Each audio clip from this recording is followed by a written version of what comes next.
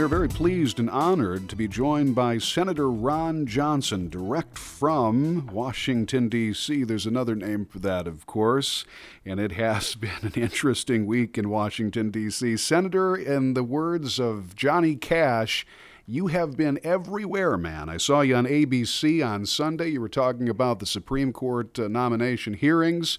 I'm just curious, as we begin there, what have you thought about all that has occurred since you talked about that on Sunday morning? Well, first of all, it's not a boring job. I grant you that.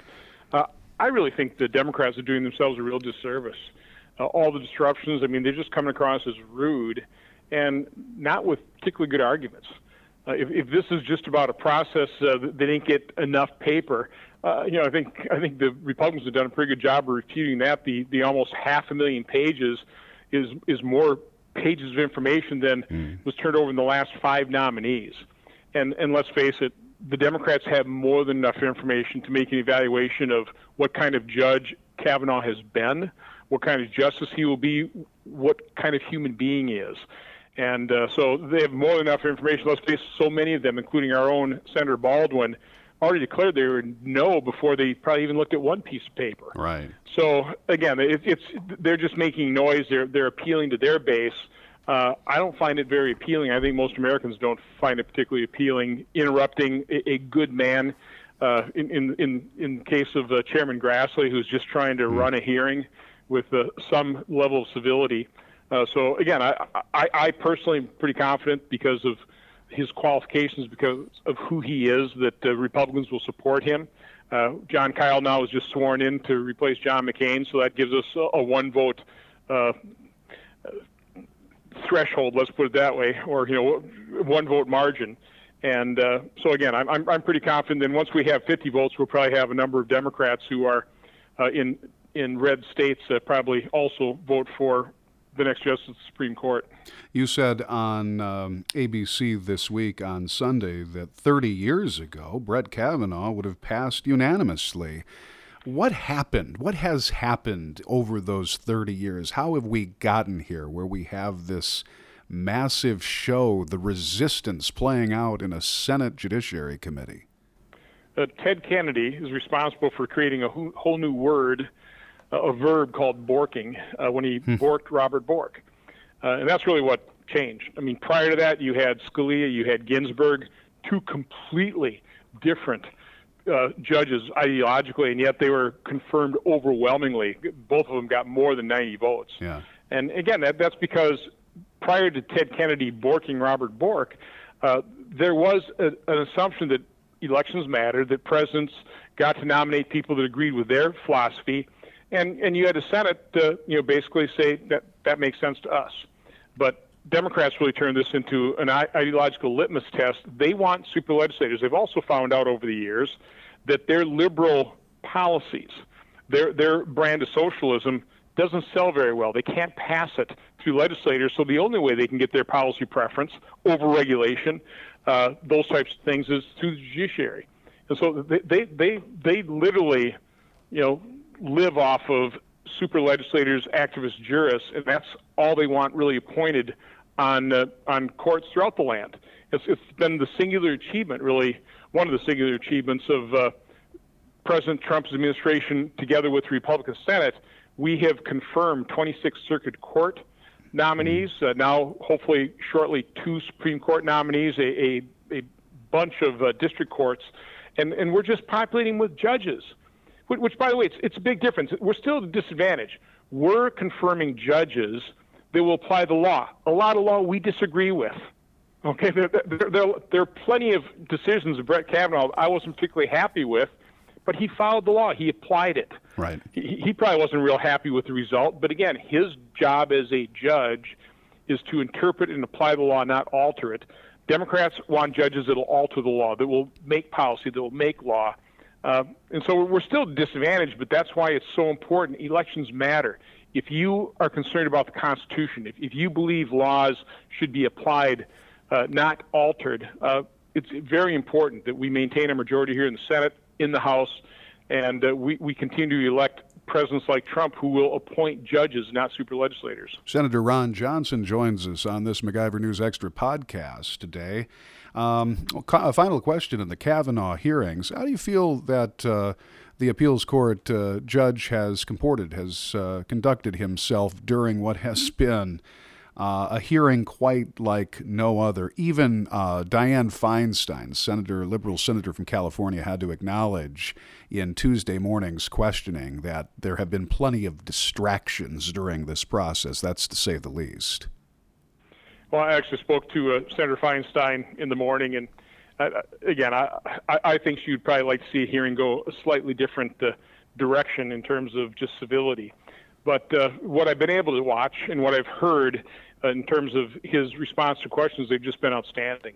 He's showing himself to be unbelievably highly qualified, which again just makes it that much more difficult. I did listen to Ted Cruz's opening statement. He talked about, in law, when the facts are on your side, you pound the facts. Mm-hmm. When the law's on your side, you pound the law. When you got neither of those two, you just pound the table. And that's really what the Democrats are reverting to. Their primal scream. They're just pounding the table and distracting from really the extraordinary background and really the excellent responses he's given to their questions. Speaking of extraordinary, I want to move the topic to something that was just breaking today as this podcast is being recorded.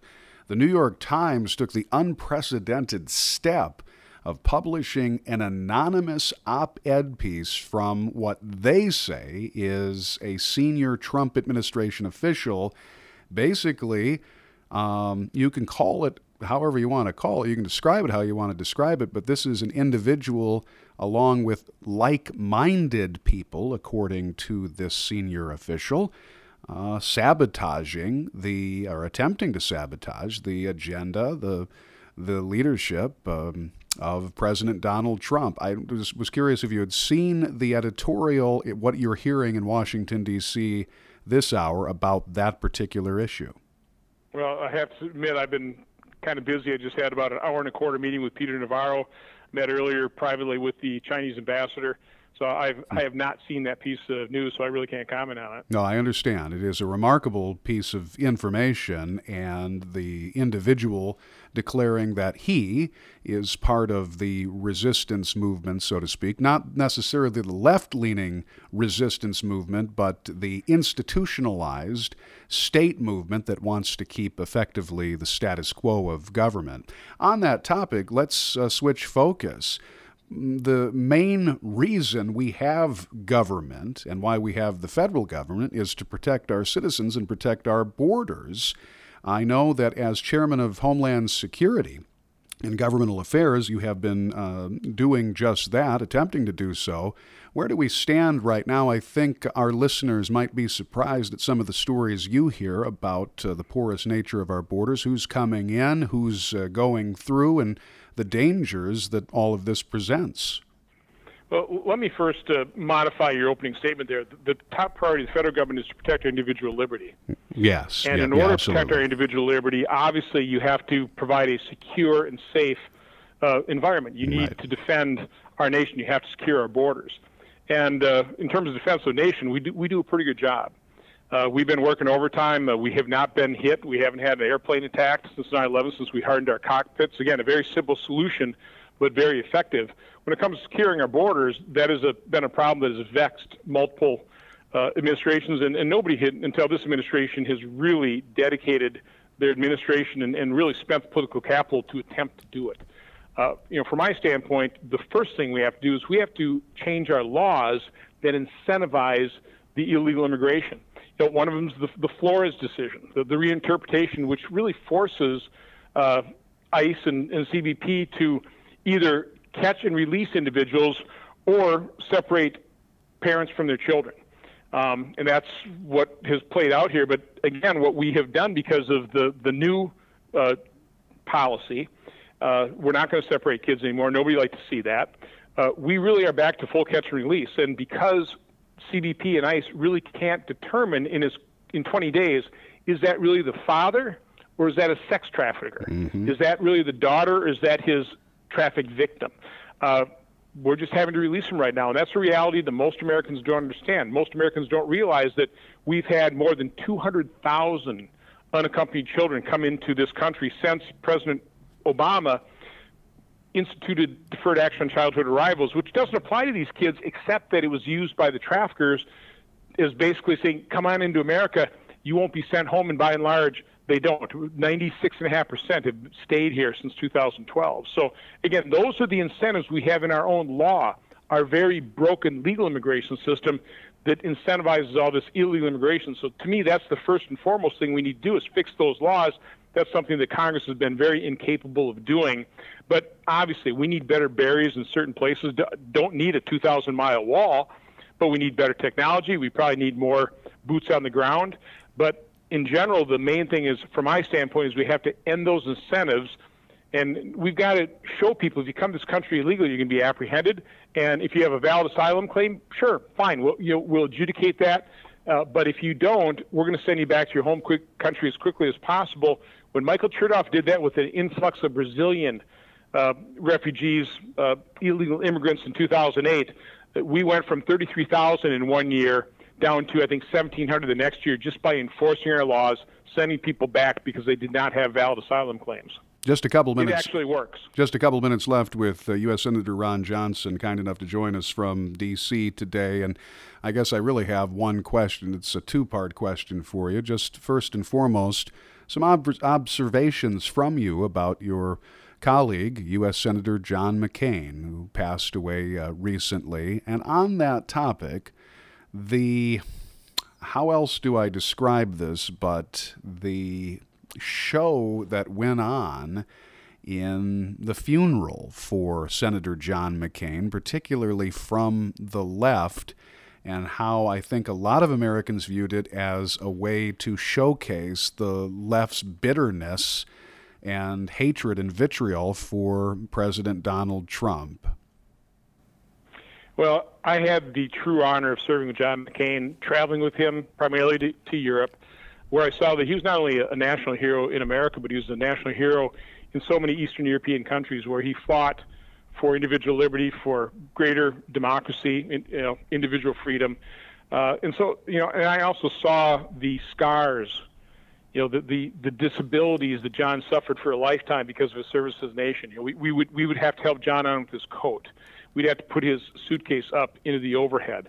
Somebody had to comb his hair. Mm-hmm. So, when you actually served with a man, you recognize the enormous sacrifice. And truthfully, you heard the story firsthand. I mean, how many people literally, when you're in a cage in Vietnam, don't know whether you ever get out, knowing that you're going to continue to be tortured, and when you refuse to go home, when you're given the opportunity, your punishment would be probably increased. How many people would choose to stay and do that high-integrity, honorable thing? So, I mean, to me, John McCain was a hero. I didn't agree with him in many cases, but there was no denying that he was a true American hero. He's irreplaceable. He was a figure larger than life. I did not like seeing anybody politicize that time of mourning, of celebrating a life very well lived. So again, it was sad. It was a somber time, but I tried to look at those aspects of John McCain that were uplifting. Serving somebody who served a cause greater than himself for decades, that's something to celebrate. That's something to appreciate, and certainly nothing to politicize. Just a quick follow-up on that. Arizona Governor Doug Ducey this week appoints former U.S. Senator from Arizona, John Kyle, to the seat now vacated by the passing of John McCain. What do you think of that decision and how that will play out in the Kavanaugh hearings and moving forward these next 4 months? Because as I understand it, Senator Kyle has said that he will serve at the very least up until the congressional term is over. That's not saying he'll serve out the term of Senator McCain through 2020. Well, first of all, I think it was an excellent decision on Governor Ducey's part. We've all served with John, or a lot of us have served with John. He's got bipartisan respect. He, by the way, really was a leader in making sure that senators understood some of the risks, for example, in our declining capabilities, just when it comes to our nuclear stockpile. So I'm really looking forward. John Kyle will take over John McCain's committee assignments, including on mine. We haven't had Senator McCain here for the last 8 months, and I'm really looking forward to working with John Kyle because he is such an expert on national security issues and some of the technical issues as it comes to our nuclear stockpile, but other things as well. As well as securing the border. I mean, he's another Arizona state senator or U.S. senator from the state of Arizona that really understands the immigration issue. So he'll be unbelievably valuable here in the Senate, and I'm really looking forward to working with him on my committee. Excellent. Senator, thank you so much for the generosity of your time. We certainly do appreciate getting a live update from what's happening in Washington, D.C. these days. Well, have a great day. You bet. Be well. God bless. Senator Ron Johnson joining us this week on MacIver News Services podcast, MacIver News Service Extra podcast. Thank you so much for joining us. I'm Matt Kittle.